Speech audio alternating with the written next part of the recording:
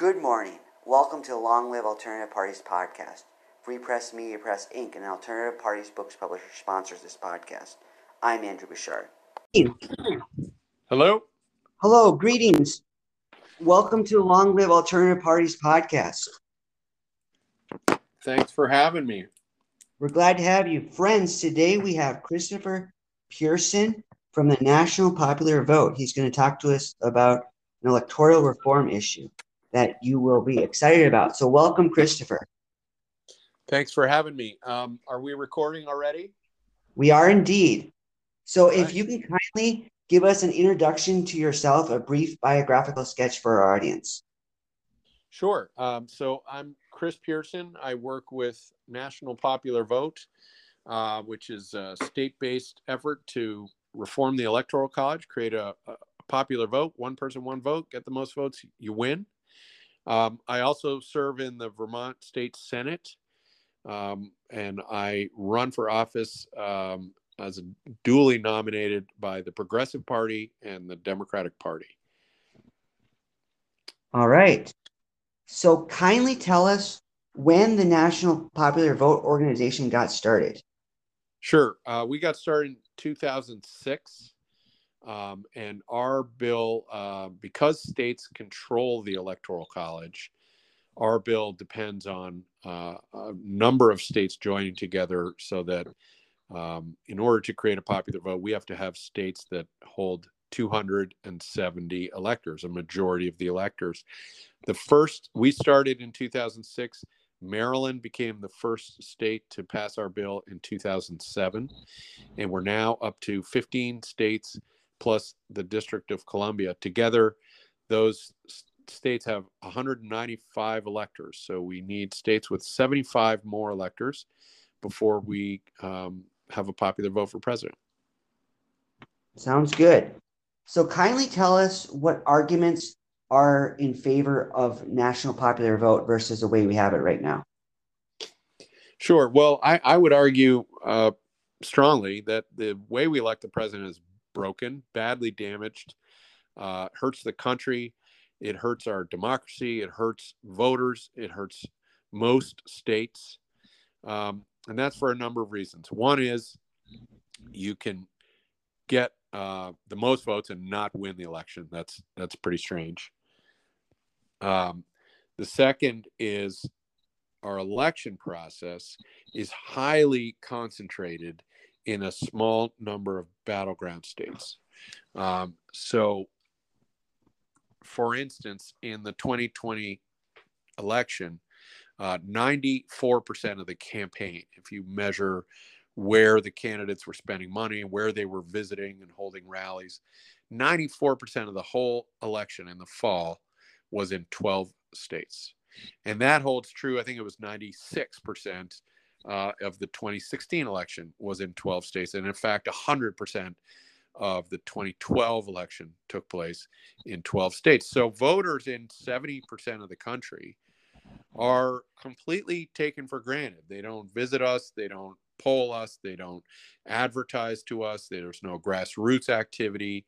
We are taken for granted as we sit on the sidelines. I live in Vermont.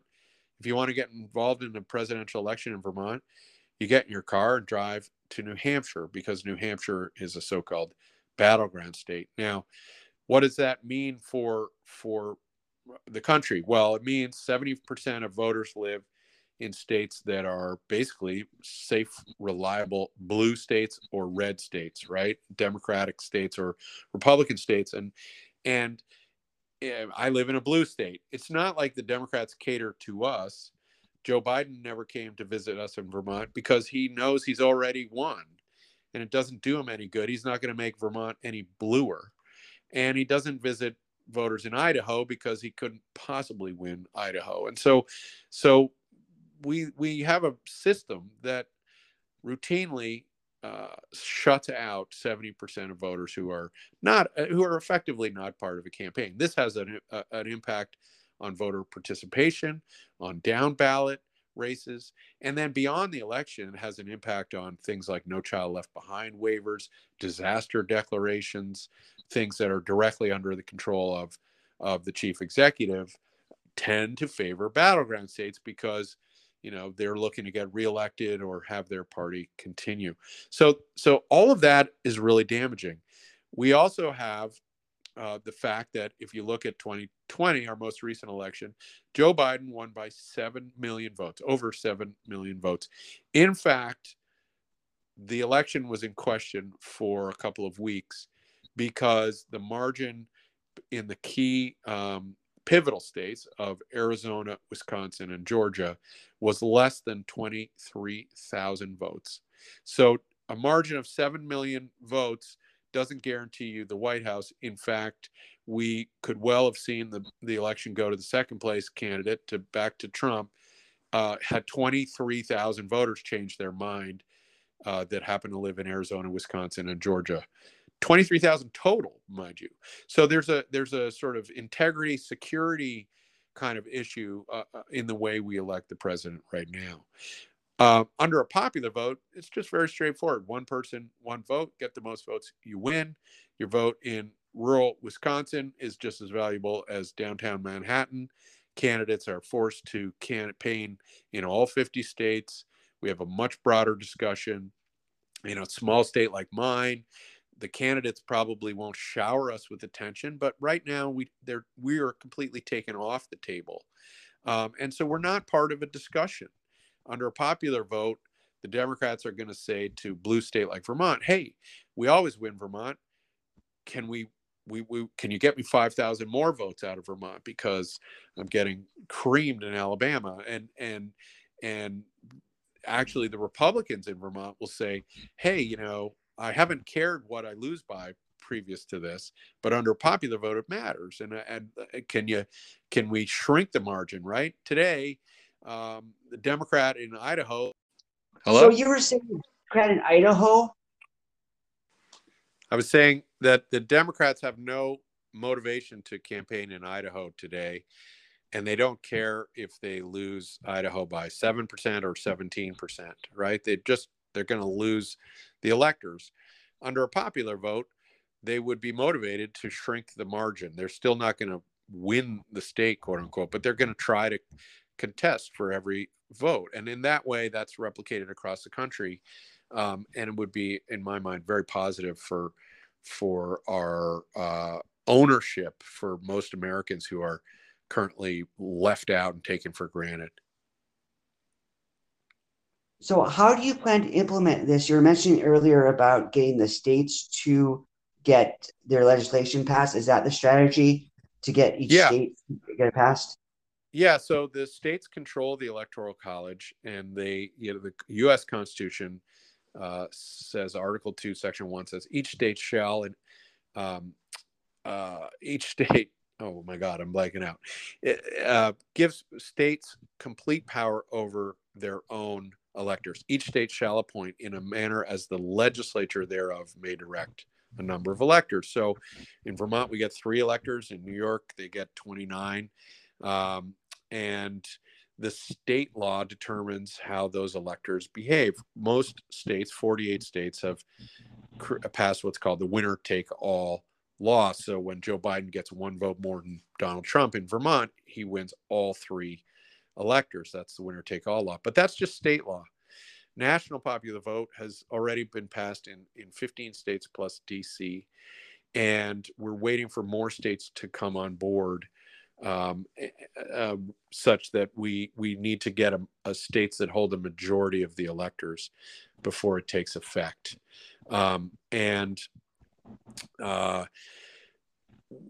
Once we get that threshold, so states that hold 270 electors, what those states are saying through this law is, it doesn't matter what happens in our own state.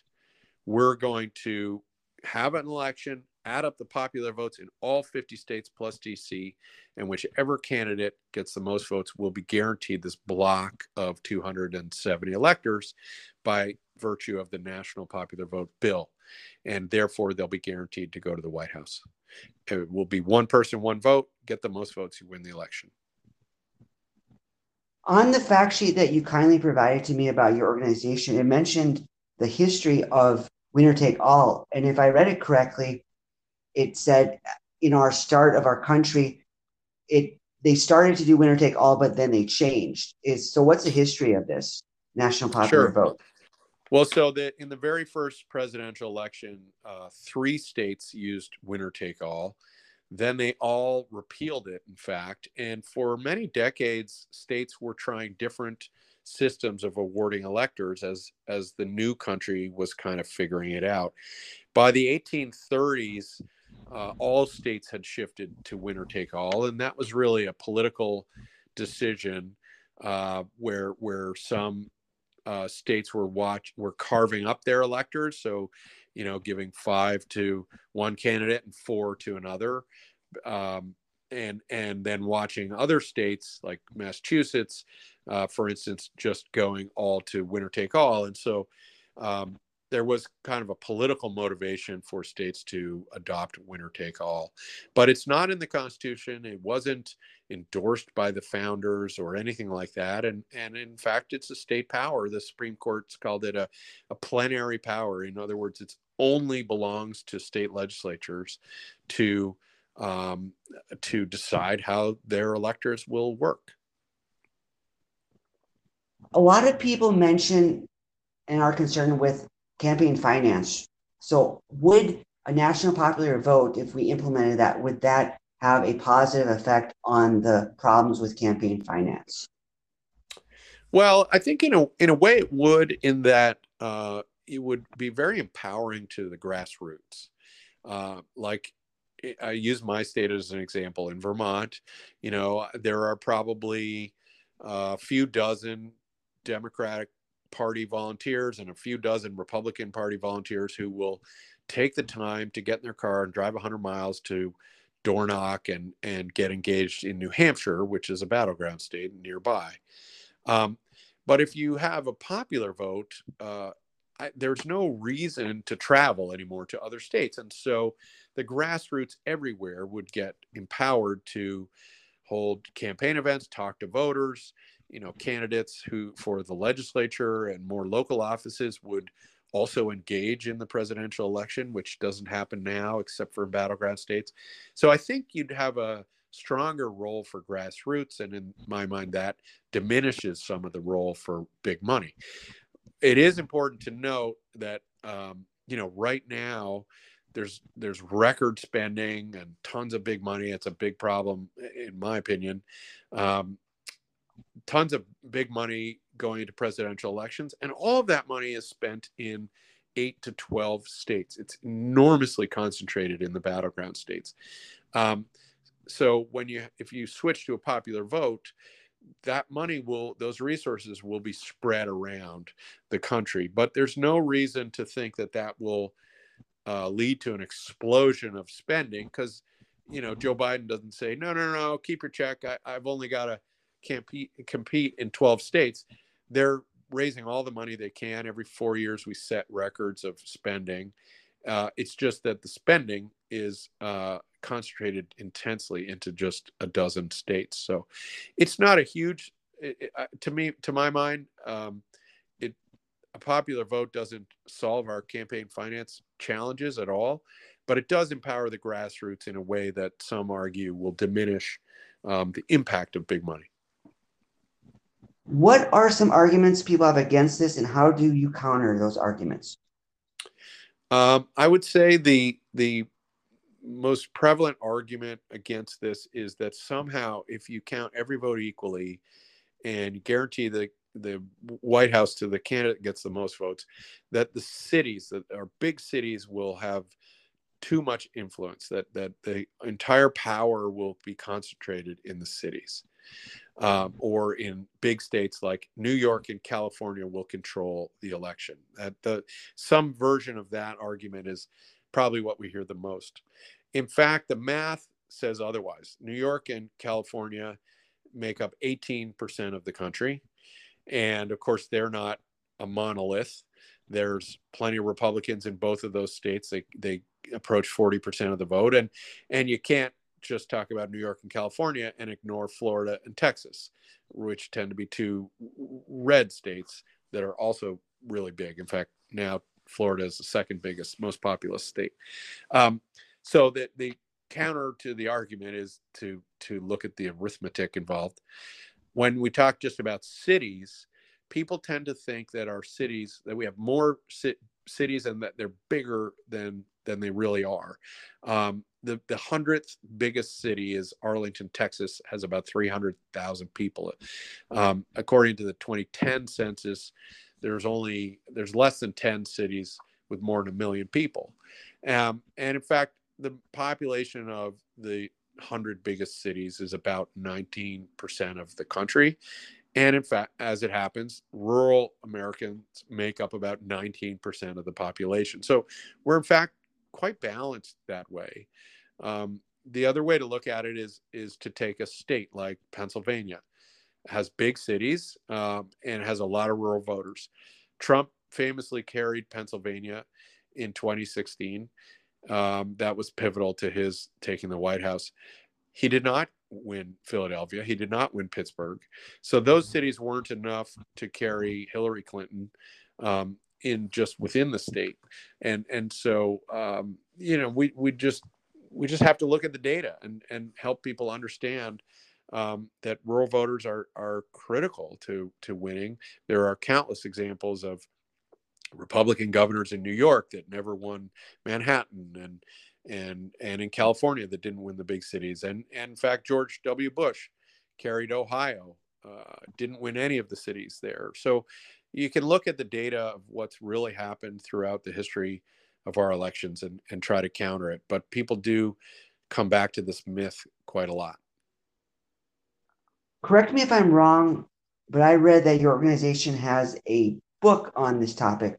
Kindly explain the book and where people can get it.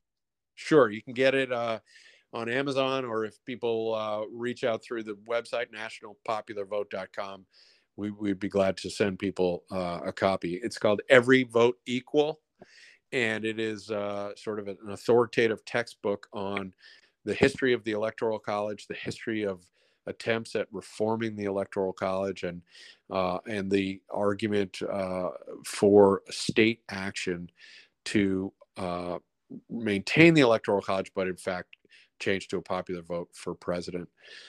So Every Vote Equal, take a look. You can order it on Amazon or shoot us an email. I'm sure we can find a copy to send to listeners that might be interested.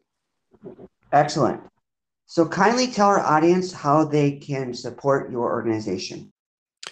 The best way that people can help us is to visit nationalpopularvote.com and click on the Take Action button.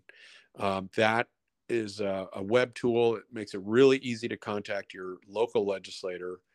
And, this is an issue. Popular vote for president is a popular idea, right? Since the 1940s, Gallup has been polling this question, and routinely 2 out of 3 or 3 out of 4 American voters supports a popular vote for president. But for state legislators, our topic is not always front of mind. And so people reaching out to their local state reps and their local state senators is really, really important, and engaging them in a dialogue and saying, hey, why shouldn't we use one person, one vote, guarantee the candidate with the most votes wins the election? Please support National Popular Vote. That's really vital. And our website makes it very easy for people to engage. And it would be wonderful to have the more voices, the better from our point of view. Sounds great. So we thank you for coming onto our program today, and we wish your organization all the best with this endeavor. Well, thanks for reaching out, and I appreciate the discussion. Have yourself a wonderful day and all the best. Bye-bye. Thank you.